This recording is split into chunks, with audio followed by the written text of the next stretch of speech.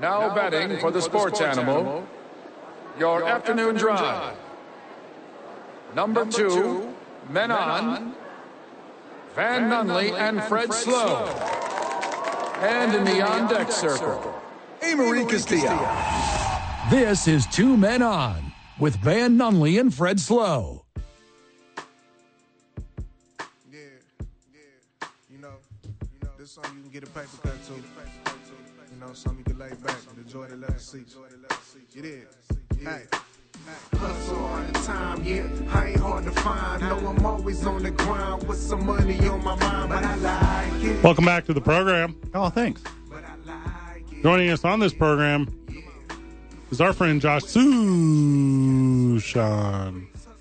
Josh, how are you, brother? Just whenever you're ready, Cal, you just got to pipe him in there. Cal's making the station go around. He'll get it. Do a little filler. I'm here. Oh, there you are, my man. And I'm wonderful. And even more wonderful now that everyone can hear each other. So let me get this straight. Everywhere you were going for the last week, you would just see prominent L's. You would see them in signs. Yeah. The letter appeared larger in text messages. It felt so very overwhelming until yesterday when the Isotopes snapped that streak 7-1 off the hated El Paso losers. Chupacabras. Maybe he wasn't seeing the L's. Well, what I'm hearing is that making a 90-degree turn is bad because that leads to an L, and quick 45-degree angle turns frequently leads to a W. So it's all about the quick 45-degree angles and not these precise 90-degree turns. So you're telling me that in warm-ups, Pilo had the guys out there running W's instead of bases. I like that. I like that a lot. I'm not denying that. I'm not saying that did not happen, but it's possible that things might have occurred differently.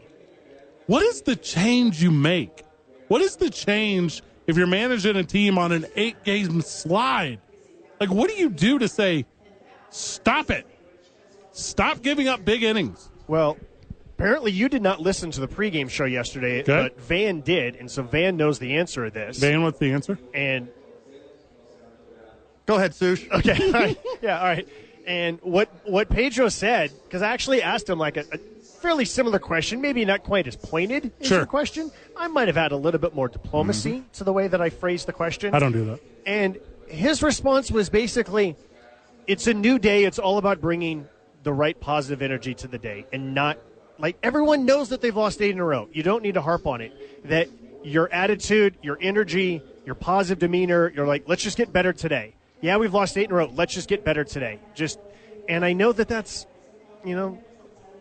it's cliche, but it's cliche for a reason. And I am a believer that with baseball, if you've won 8 in a row, it's the same thing. You have to take the same. I mean, that's what happens when you play a sport that's 150 games. So you're telling me it wasn't that they just saw the L in El Paso come to town and they get triggered, and then they thought, let's get some dubs. You're telling me it's not that? Correct. You know what also matters?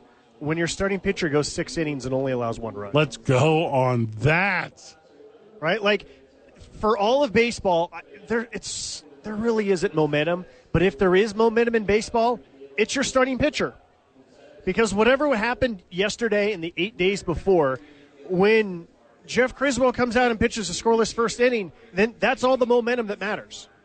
And then when he pitches a second scoreless inning, and then a third, and then a fourth, and then a fifth, and then in the 6th, he gives up a leadoff walk on an RBI double, and you're like, uh-oh. But then, he limits the damage, just 1 run. That's the momentum. It always begins with the starting pitcher. There's also 2 L's in Chinchilla, Fred. Oh. 2 L's in Chinchilla. That's what I'm telling you. All right, he kept it scoreless all the way up into the 6th. They got 1 in the top of the 6th, Sush.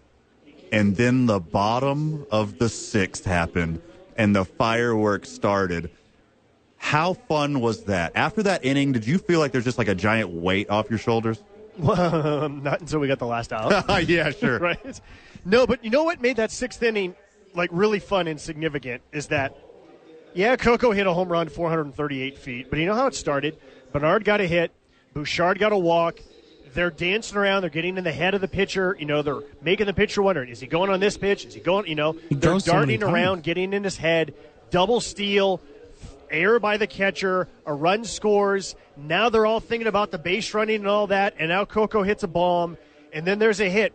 And now, once again, is Hunter Goodman, something going on here? Now there's a balk. Now there's another hit. Now let's do a little hit and run. All right, second baseman's covering the bag. Shoot the baseball right where he was previously positioned. Guy scores from first on a single, right? So it was the energy on the bases that really did create openings. And, yeah, there's a hits and there's a home runs. But I felt like it was the threat of running and the running that really ignited the offense. And those are the really fun innings. You know what's fun about you describing it the way you just described it is you just described that inning the way that I remember baseball as a kid.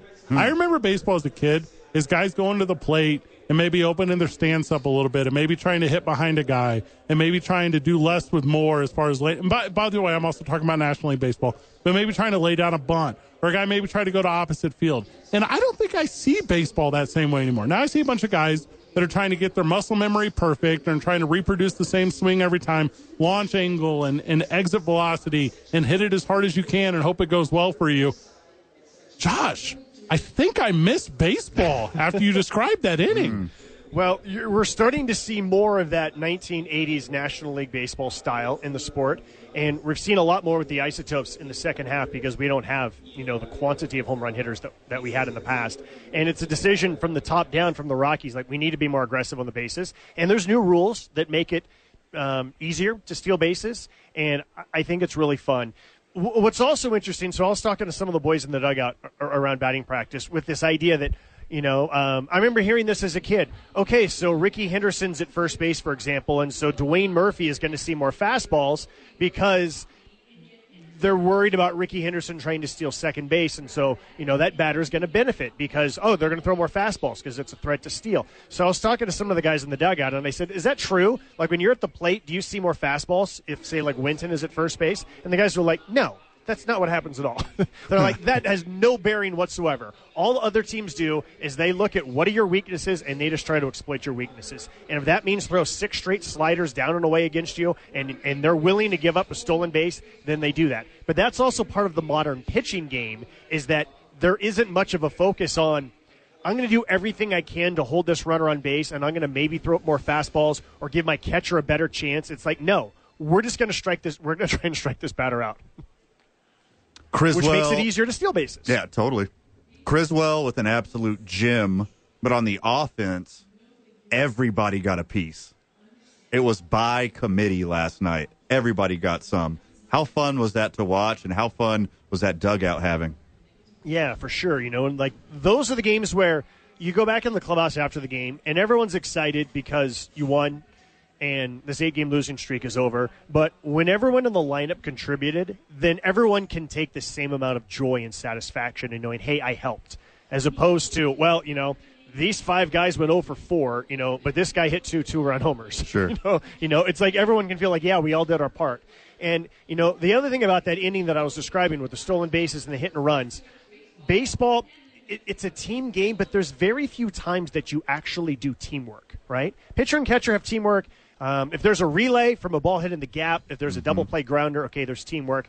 But for the most part, there's really not a whole lot of teamwork that's involved. But when there's a double steal, when there's a hit and run, when, okay, he's opening up the hole and I'm going to shoot it past the second baseman, it feels like a whole lot more teamwork, and that kind of builds the chemistry, and that just leads to a happy clubhouse after the game. Is there a way to emulate that teamwork like off of the field? Like we were watching Hard Knocks last night, and they're showing the players Leslie Nielsen clips from like early 90s Leslie Nielsen comic. And you guys know the high regard I put Leslie Nielsen in the Sure. Naked Gun series and Airplane. And is there something that can happen in a locker room? Is there a film series? Is there a communicator that you think does build fellowship, Josh, in your exposure to professional athlete for all the year that you have had it? I would say that before everybody had a cell phone that would play games and movies and had social media. Yeah. There was a lot more, we're going to watch a movie together as a team, like before the game, during batting practice or before batting practice, something like that. Nowadays, there's not as much of that because everyone's just glued to their phone because that's the world that we live in. Right. But in terms of this year's team, Jonathan Daza was out for the season now with a shoulder injury. He would always just say, Behi, which is base hit, but he would say Behi. Behi. Right? Because he got a lot of Behi. He's a guy who gets a lot of hits. So he would say it all the time, and he would say it in batting practice, and the guys started to just mimic him. And every time during batting practice, someone would spray a ball down the right field line or whatever, everyone would just start saying, Behi, Behi, and it just spread. And then they got T-shirts made. Yep. And now that's the shirt that they wear during batting practice, and they didn't even know how to spell it. They're like, how do we spell Behi? But so they spelled it B-A-E-H-E-E, Behi. And so that's what everyone wears, BP now, Behi. So that's like a version of what you're asking, Fred. It's a beautiful thing. I think we should still show them Airplane, though. It's a beautiful thing. I think they would all really like Airplane. No, like way back in the day, too, when everyone traveled on bus, in single A and double A, it would just be, there would usually be one coach or, a number of different players who were in charge of movies. Now, I remember when I was in the California League and I was in Modesto, and one of our coaches, Dave Hadjic, he would go to Blockbuster, before the 6-game road trip, and he'd get a bunch of movies or, sometimes they're VHS or DVD or whatever it was at the time. I can't remember, or DVD? Somebody else would say, hey, I went to Walmart and I got this. And so there would be a collective watching of movies on buses as you're taking these trips up and down California or whatever league you were in. And now, well, number one, we don't bus, we fly everywhere. But also, again, everyone's got their own phone. So everyone just watches their own thing instead of a collective viewing experience. The number of times that I saw Pitch Perfect when I was broadcasting for Southern Illinois University, like on road trips with women's sports, was too damn high. Too damn high. Sometimes you run out of movies. You just got to keep watching the same ones, or you win after watching a certain movie and you got to watch it again. Speaking of running out, we're running out of time. Who's on your pregame tonight, Josh? Noah Davis is on the pregame. He pitched Sunday, 5 2/3 no-hit innings. He knew he wasn't going to go 9 because he'd been out for a month, but we just talked about that performance, what it was like in the bullpen. Did he feel like he had no-hit stuff? Spoiler alert, no. and just like his kind of up-and-down season, literally and figuratively. He's been in the big leagues twice. He's been on the injured list twice. And so good chat with Noah. He's a good dude. 13 Behis last night. How many tonight? At least 14. Yeah. Possible idea for Josh Suchon. Okay. Ooh. He starts a new web series with Isotopes players where they sit down and watch classical comedy movies from the 70s, 80s, and early 90s, and then he gets their immediate reaction afterwards. Much like Jets players and musicians. Yes. Josh, opinion? I think we're out of time. I hear the traveling music. Have a good broadcast tonight, brother. That's the goal. Thank you for having me. Cal, good, not great. He says hi. Thank you. Van? I turned them off. You're clear. Hello, everyone. GG. See you tomorrow, Burke.